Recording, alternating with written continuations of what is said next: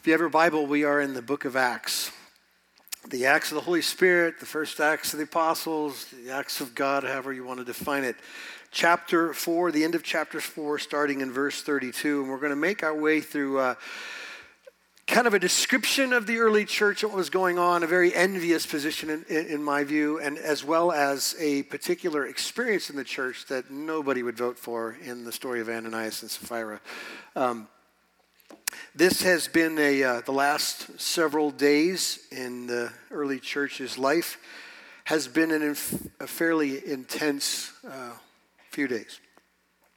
Peter and John, on their way to the temple, see a broken man who's been crippled for 40 years and say, "What I have I give to you, rise and walk." And good deed, clearly a great day for that man, turns into now an inquisition by the leadership of Israel for Peter and John. And we've been through these stories over the last several weeks, and they're standing there giving an account of who did this. Jesus did it. The one that you crucified did it. Peter and John are released and warned not to speak any further about the resurrection of particularly Jesus, so they go back to the church, to the other disciples, report what happened. They begin to pray, and something happens. And this text tells us, we saw last week, that the place that they were gathered shook with the power of the Holy Spirit. And they were filled with the Spirit and began to pray for more boldness as the pressure is now on the church. So that's kind of where we are in this story. So let me just stop for a second and give you context of what we're about to read. If I'm just being honest, these two particular thoughts, one about the good things happening in the church and the bad things that are happening in the church, are somewhat like a snapshot in the day in the life of the church. So as opposed to just taking them out as special moments, I want you to perceive it as that is the way of the church. That's what God does in the church, and that's what's represented in the church, both the good and the bad that we'll see in this particular day of the early church. I've got 4 simple observations from the text today, and we're going to begin in verse 32 to 37, looking at, I would call, the best part of the description of the church. Let's read it together. Now the full number of those who believed were of one heart and soul, and no one said that any of the things that belonged to him was his own, but they had everything in common. And with great power the apostles were giving their testimony to the resurrection of the Lord Jesus, and great grace was upon them all. There was not a needy person among them, for as many as were owners of lands or houses sold them and brought the proceeds of what was sold and laid it at the apostles' feet, and it was distributed to each as any had need. Thus Joseph, who was also called by the apostles Barnabas, which means sons of encouragement, a Levite, a native of Cyprus, sold a field that belonged to him and brought the money and laid it at the apostles' feet. Let's, before we pick it apart, let's pray and ask for the Holy Spirit's presence in our text. God, I thank you for your word. I thank you for these true stories of the work that your Holy Spirit performed in the early church. Lord, we've asked from the very beginning of our study in Acts that we don't just read about another people, that God, you do the work in us as well. We want to be formed in the image of Jesus by the power of the Holy Spirit, so we submit ourselves to this text, asking questions about our lives in comparison to the life of a people who are filled with your Spirit. So God, do what you want, say what you want. Don't allow me to say anything that isn't clear. And I pray that we all leave today more in love with Jesus and more filled with the Spirit, I pray. Amen. Here's observation number 1 from this text. That real Christianity has real impact, right? This passage begins by describing the radical effect of the indwelling of the Holy Spirit. This is not just an amazing story for a particular group of people that we can't relate to. This is what the Spirit of God does in people. Sinners, by the way. There aren't any other kind. Sinners saved by grace. That's what he does. In fact, notice a couple of words here. When Luke is describing these people, he calls them of one heart and one soul. Let me package that idea so you know how close these people were. This idea of one heart is basically the location of desires, the seat of desires or feelings and affections and passions and impulses. Now just stop for a second. Remember who these people are. If we back up to chapter 2, verse 5, when Peter begins to preach the very first sermon, remember who's there. Devout Jews from all over the world. So these people aren't from the same side of the street. They're not from the same culture, the same perspective, or the same colors. These are a variety of people now anchored under Jesus, and they're all hearing these disciples teach these truths about the resurrected Lord. And so here's what you see in this particular moment. These people's hearts were knit together to such a degree that the way it's described here almost sounds like family. Like if I were to describe my sons and what we do when we're on our own, same heart, same affection, same passions. We talk about the same stuff, cars and guitars. That's what we do. And these people had the same attitudes, demeanors, and loves and impulses. And the only way you can take men from all over the world and bring them under that one truth is because they all agreed about Jesus, the risen Savior. You understand? So one heart and one soul, it means they were united in all things. Something radical happened to a group of sinners, right? You see that in one sentence here in chapter 4. Real Christianity has real impact. In spite of where all these men came from and women came from, they were united, right? And that is God's impact on a community of people. So I suppose we triage our own life. In this text, in just three simple verses, we see real unity mentioned in verse 32, as I mentioned. You see the propensity for the sinful flesh to be all about itself, to now turn into service. Everybody's meeting each other's needs. That's pretty amazing. You see this one expression, great power. That's that word dunamis. This is dynamite. We saw it in chapter 1 when the promise, Jesus said, stay put because in a few days you're going to get dynamite, the power of God in the world. And so you see it showing up in verse 33, great power, so that they could communicate the testimony of Jesus. And it's happening here in our text. You have God's favor. That's what it says. And great grace was on them all. God's favor was on them, meaning where they went, there was success. And what they said, people looked at him and said, man, that's amazing. Thank you. God's favor was on them. And clearly the text points out to us that needs were being met. They celebrated the resurrection of Jesus. That was all they cared about. They cared for the needy in expressing that. They participated in the extravagant, crazy acts of generosity, the likes of which I think we'd say we lost our mind if we did it here. Nothing belongs to anybody. Everything we have belongs to everybody. It's the most un-American thought I could think of, but clearly that's how it sounds, doesn't it? That this group of people from all over the world centered on Jesus said, here's what we're going to do.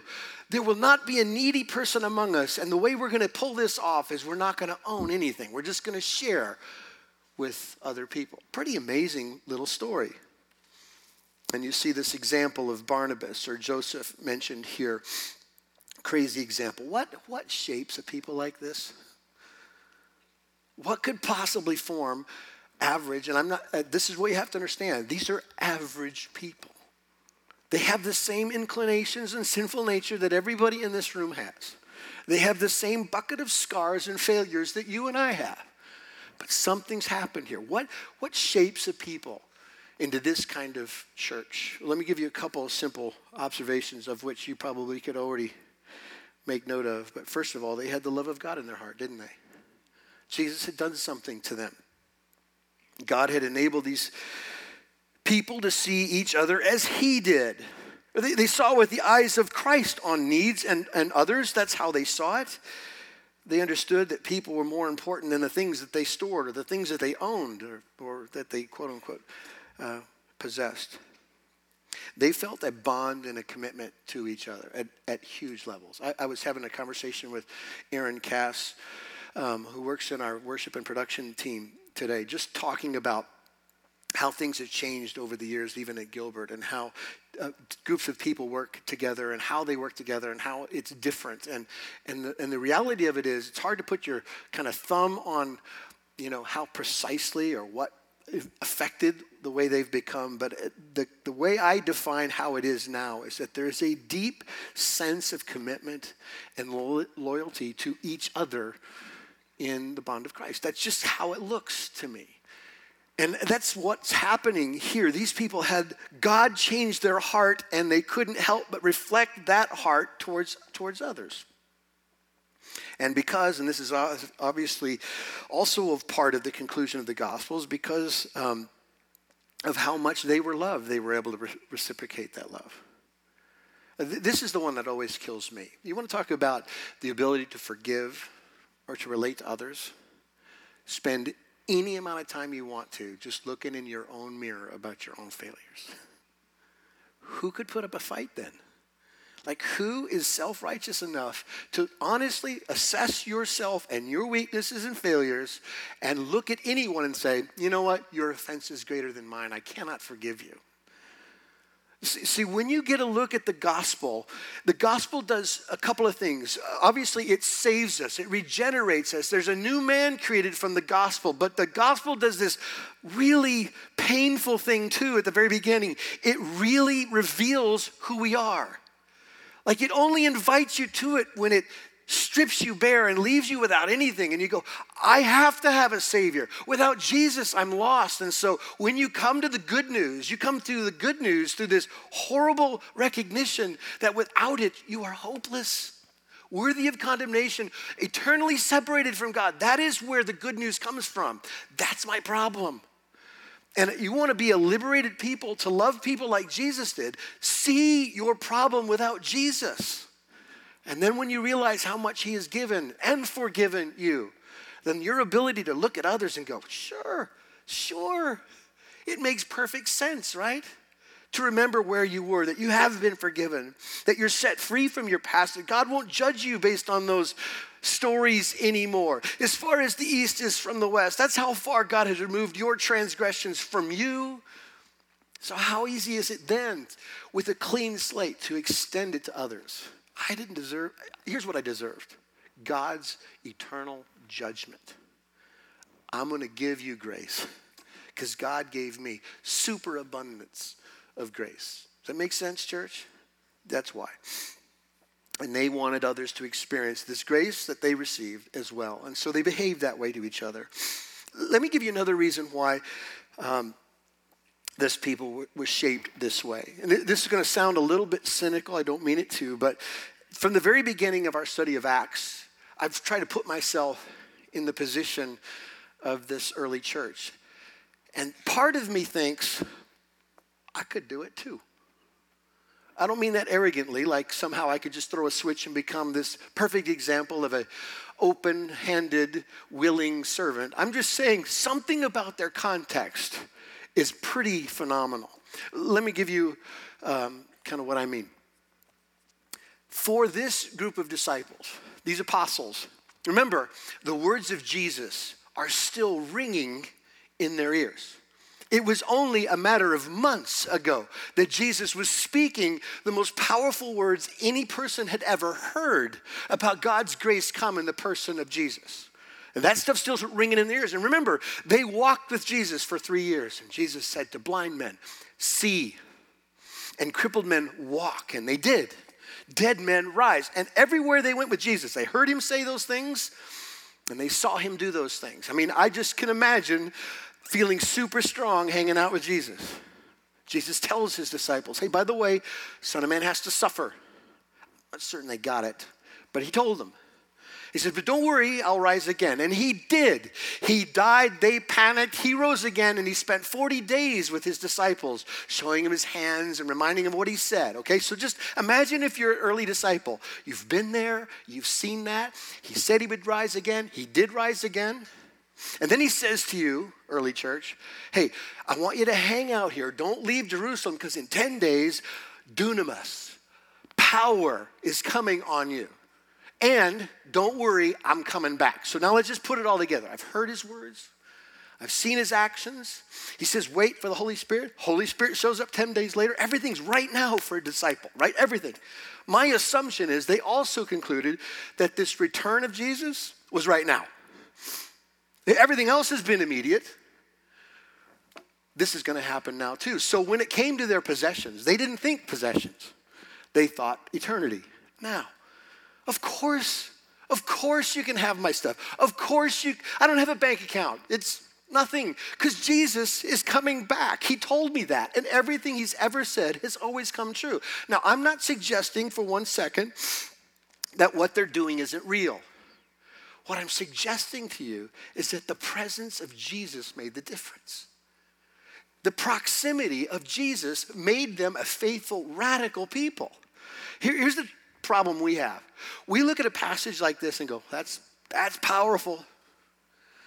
Good for them. I could never see myself walking away from my retirement account. I'm 70 years old. I've been talking about the return of Jesus my whole life, and so has centuries and centuries and centuries and centuries of people. So I got to prepare for tomorrow. I get it. I live in that too. I'm just suggesting to you, the closer these people were to Jesus, the more real his promises were. Therefore, their hands were more open than ours. That's what I'm telling you. And I don't think it's different. I don't know when he's coming back. I'm not offering you one of those stories where you can sell the farm and wait until he comes back. I'm suggesting to you that maybe it goes uninterrupted like we know until he's ready to return. I'm just suggesting to you, if the absurdity of verses 32 through 37 strikes you as impossible, I will tell you that it's directly connected to the proximity of Jesus in your life. If he's closer to you in words and in power, then you'll be more radical. Does that make sense? I don't have to have seen Jesus perform miracles or have heard him say words from his own mouth. I don't have to witness the coming of the Spirit 10 days after he promised it. All I know is that everything he said is true and right and good. And the closer I get to those true, right, and good words, the more willing I am to believe in faith all the things that he says. I can be open-handed with my possessions. I don't have to guard my future. I can love in radical ways the people that are so broken because I was broken. You understand? Power is in proximity. Let me describe this another way. From time to time, we'll talk about what we pray for. And here's one thing I pray for, I have my whole Christian life. God, bring revival. Revival is this extra special move of God, where God does more than he has to. He arrives in supernatural ways that you've never seen. I've prayed for that, haven't seen it yet. But if it ever happens, if we ever get like this, let's just call it what it is. It's revival. That's what it would be. When the people of God live in his presence more than they live in their reality. Does that make sense? Super convicting. I mean, I spent all week with this feeling like a total hypocrite, to be honest with you. Because I'm so much more pragmatic than this. I'm so much more, got to see it. If anybody in here can relate to that, that's me. But I was very convicted that if I struggle with this at all, it's because I am too pragmatic. That the presence of Jesus ends up being an answer to a question than a desire of my heart. So let's just challenge each other with that. You want to see this in your church? You want to see it in your family and in your life? I dare you to get close to Christ. I dare you, because it'll happen. You will not think like the world if you get close to Jesus. You'll think like him. And then crazy stuff will happen. Amazing things will happen. Things that people look at and go, man, it's amazing. Great favor was on the church. It'll happen to us as well. Here's, according to James, this behavior is the expression of faith. You know these verses, but let me just remind us. What good is it, my brothers, if a man claims to have faith but has no deeds? Can such faith save him? Suppose a brother or sister is without clothes and daily food. If one of you says to him, go, I wish you well, keep warm and well fed, but does nothing about his physical needs, what good is it?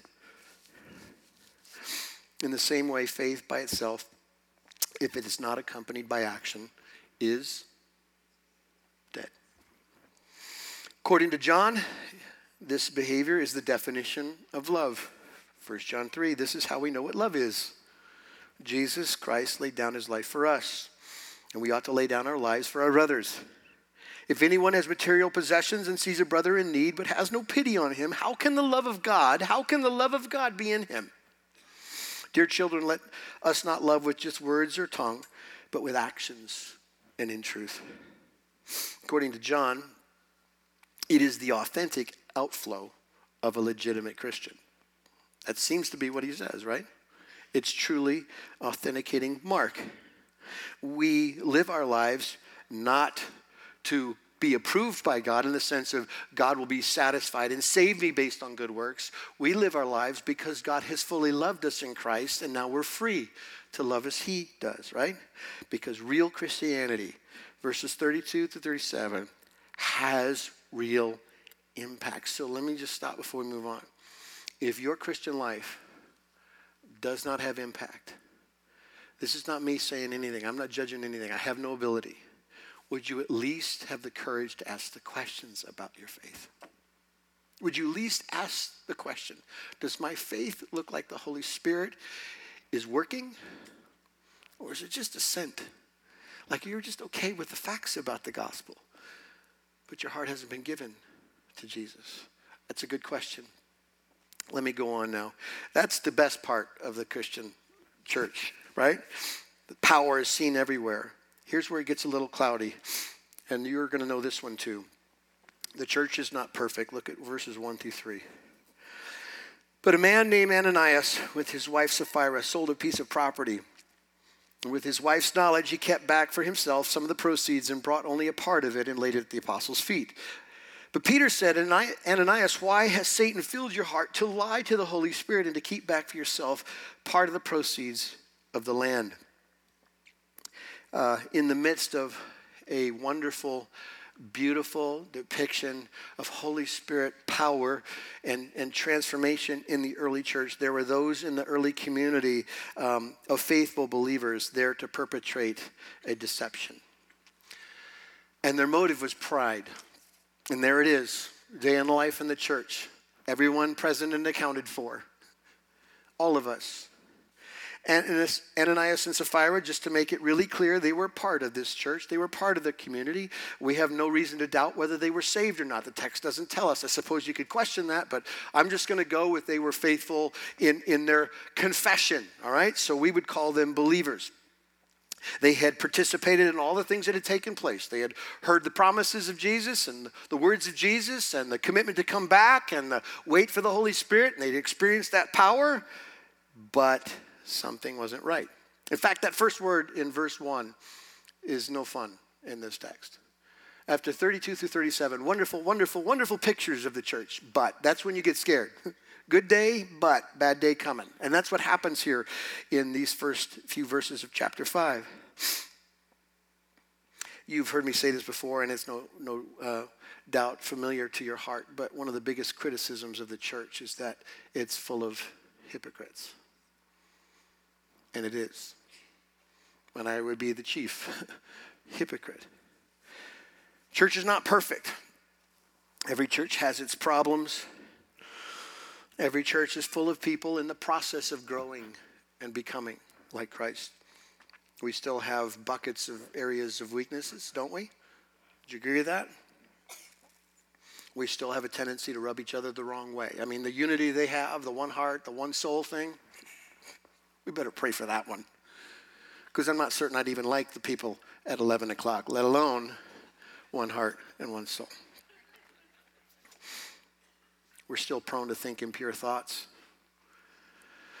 We are still prone to manipulate. We still struggle with arrogance and pride. We're still inclined to division and racism. We are. And here's what's worse about all those things. We don't think that's true. How dark is that darkness? We still have those struggles, but we don't think we do. We can't ever get better. We still gossip. We're still insensitive to our brothers and sisters. We still hurt people's feelings, and we're clueless about it. Welcome to the church. I mean, we're the first word in verse 1, but. You're welcome, but we got issues. We got struggles. You've heard this said before, I think it was Spurgeon who kind of made up the thought. Someone came to him complaining about the imperfect people in the church. He said, great, go look for another church, but make sure you don't join it when you find it, because when you do, it won't be perfect anymore. The point is pretty simple. Every one of us contributes sin and dysfunction, not only intentionally that we know, but 1,000 categories that we're clueless about, like things deep in our hearts and the recesses and places in our heart that are idols and broken things and judgments and bad stuff, and we bring it to the church, okay? So that wasn't meant to break your heart. I mean, I'm just telling you, this is the day in the life of the church. But let me tell you how this turns out. Here's another observation. Your character is way more important than impressing people. Look at verses 1 through 4 again. Let's just get it in context here. But a man named Ananias, with his wife Sapphira, sold a piece of property, and with his wife's knowledge kept back for himself some of the proceeds and brought only a part of it and laid it at the apostles' feet. But Peter said, Ananias, why has Satan filled your heart to lie to the Holy Spirit and to keep back for yourself part of the proceeds of the land? While it remained unsold, did it not remain your own? And after it was sold, was it not at your disposal? Why is it that you have contrived this deed in your heart? You have not lied to man, but to God. A couple observations about this particular scenario for Ananias is Ananias and Sapphira didn't have to sell anything. This was not some mandate of God that they've refused to obey, okay? Wasn't something they were required to do. Secondly, they could have sold something and given some of it money. They didn't have to give all of the money. They could have done a partial gift. They could have done that. They could have said to Peter, hey, listen, we really want to contribute at a high level here, but we've got some bills we want to pay, and it would have been fine. Pay your bills, give what you want. That could have happened here. So the question should be answered, why did Ananias and Sapphira lie about the sale of their land? What would be the win in this for them? I hope you can see what's coming.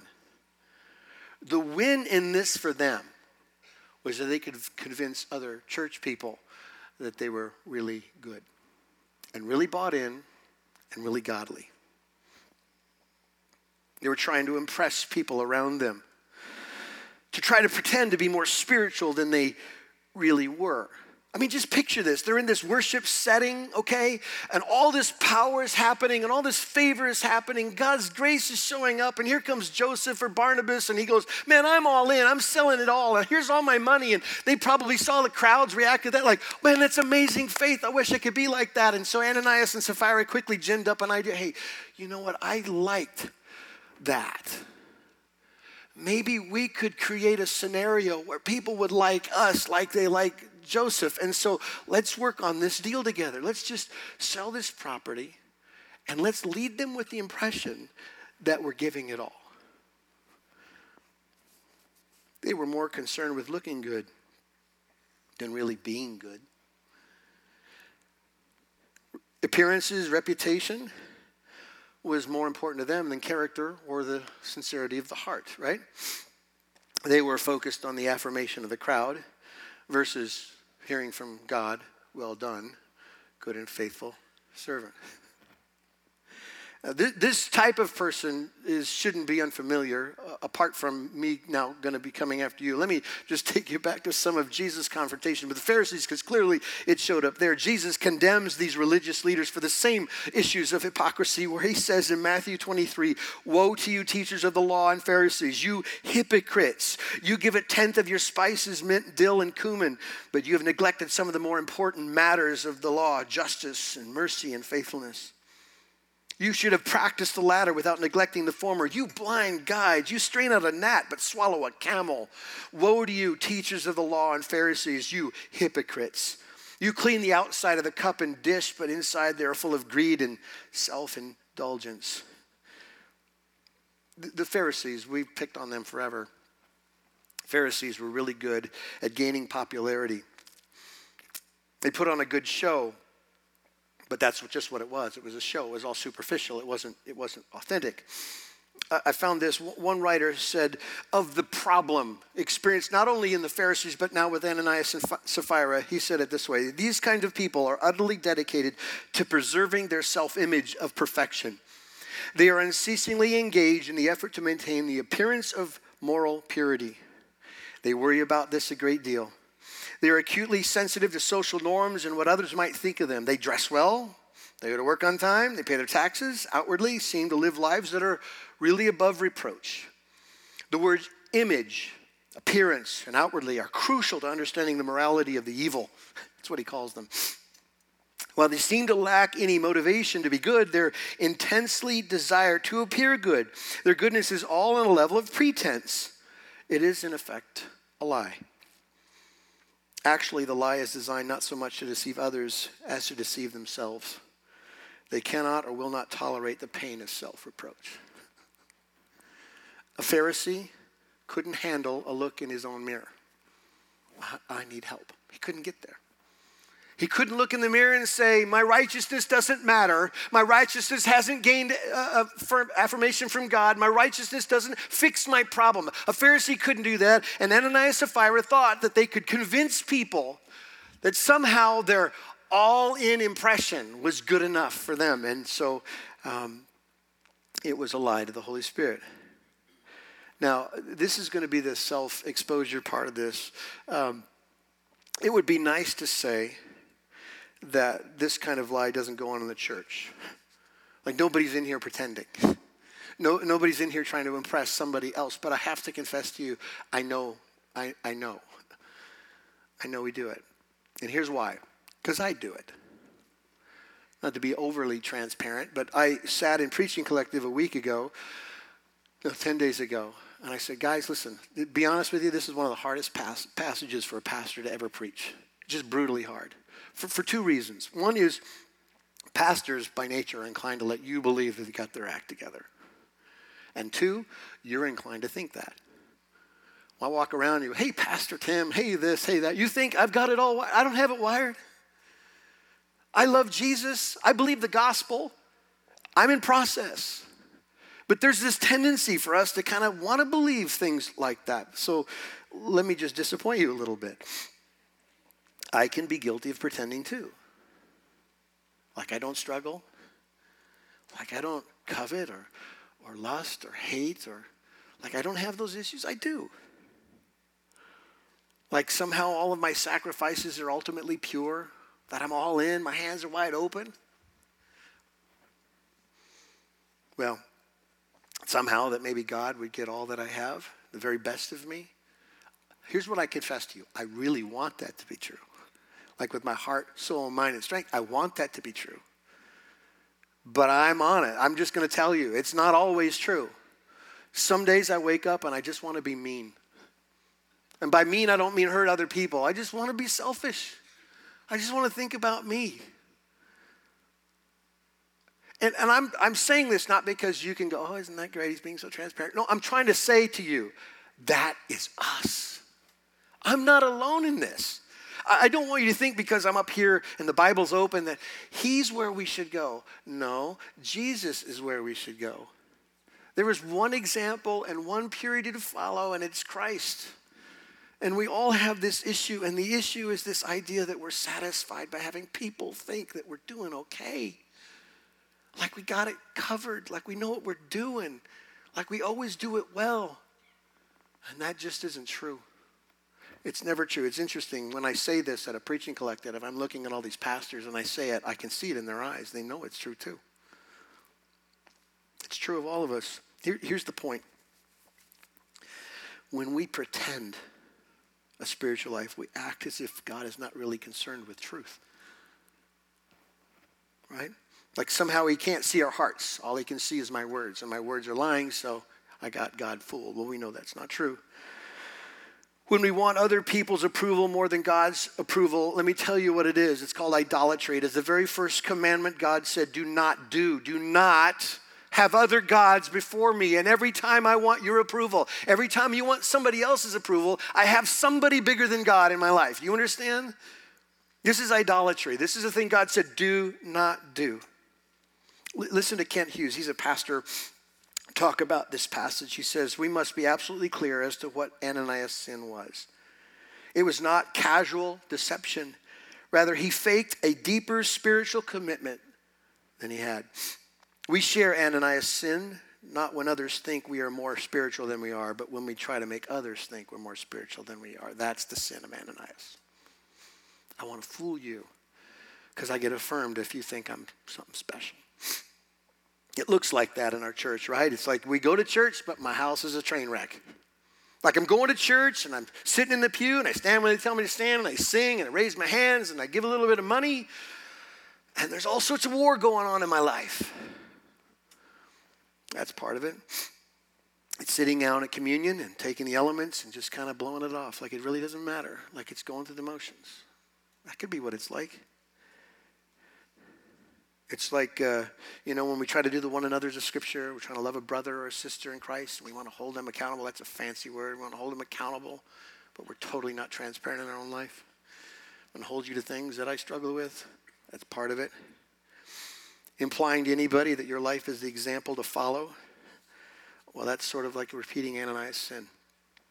Okay? You guys bummed out on the church yet? I hope not. Okay, so let me give you the last point, and then we're done. God really cares about the purity of his people. Let's back up in the middle of verse 4. We'll read it to the end of verse 11. Okay, and this is Peter talking. Why is it that you, talking to Ananias, why is it that you have contrived this deed in your heart? You've not lied to man, but to God. When Ananias heard these words, he fell down and breathed his last, and great fear came upon all who heard of it. The young men rose and wrapped him up and carried him out and buried him. I don't know where that office works in the church or who those men are that serve that role, but I don't know. Anyway, verse 7, after an interval of about 3 hours, his wife came in, not knowing what had happened, and Peter said to her, tell me whether you sold the land for so much. And she said, yes, for so much. But Peter said to her, how is it that you have agreed together to test the Spirit of the Lord? Behold, the feet of those who have buried your husband are at the door, and they'll carry you out. Immediately she fell down at his feet and breathed her last. When the young men came in, they found her dead, and they carried her out and buried her beside her husband. And great fear, I guess so, came upon the whole church and upon all those who heard of these things. Clearly, God doesn't do this anymore. Otherwise, this place would be empty, right? You know what I'm saying? I'm glad it was just a type. It's descriptive, not prescriptive. God did this to make a point with Ananias and Sapphira. And that's sort of the issue here. People have a hard time with this story because God seems so over the top in his response to this. Isn't this just a simple deception?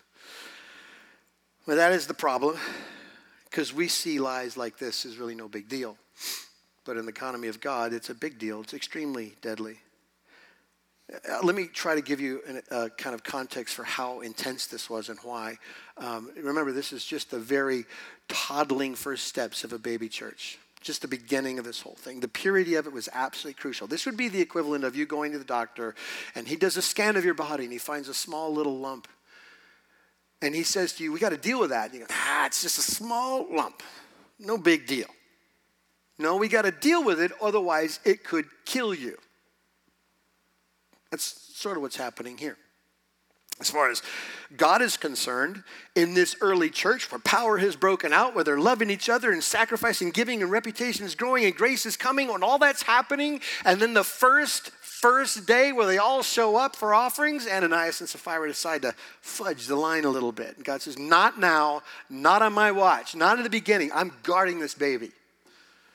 And so they both die.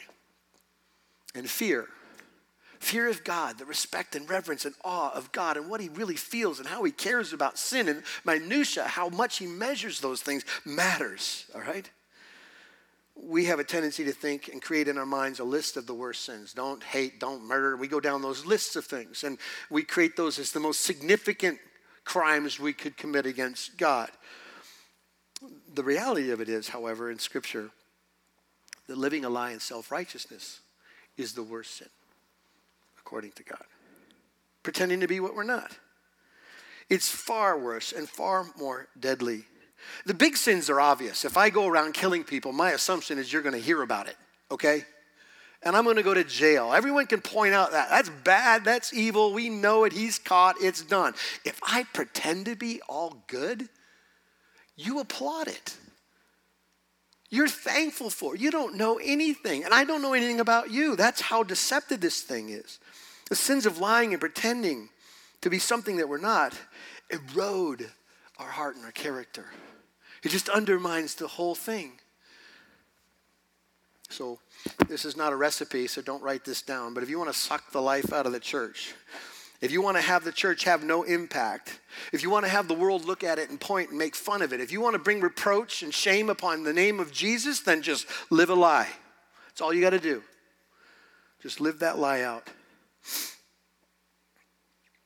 It's not the sins that are clearly obvious. It's the sin that we pretend that is good that'll kill us. Self-righteousness. So what do? I got 3 minutes. Here's what we do.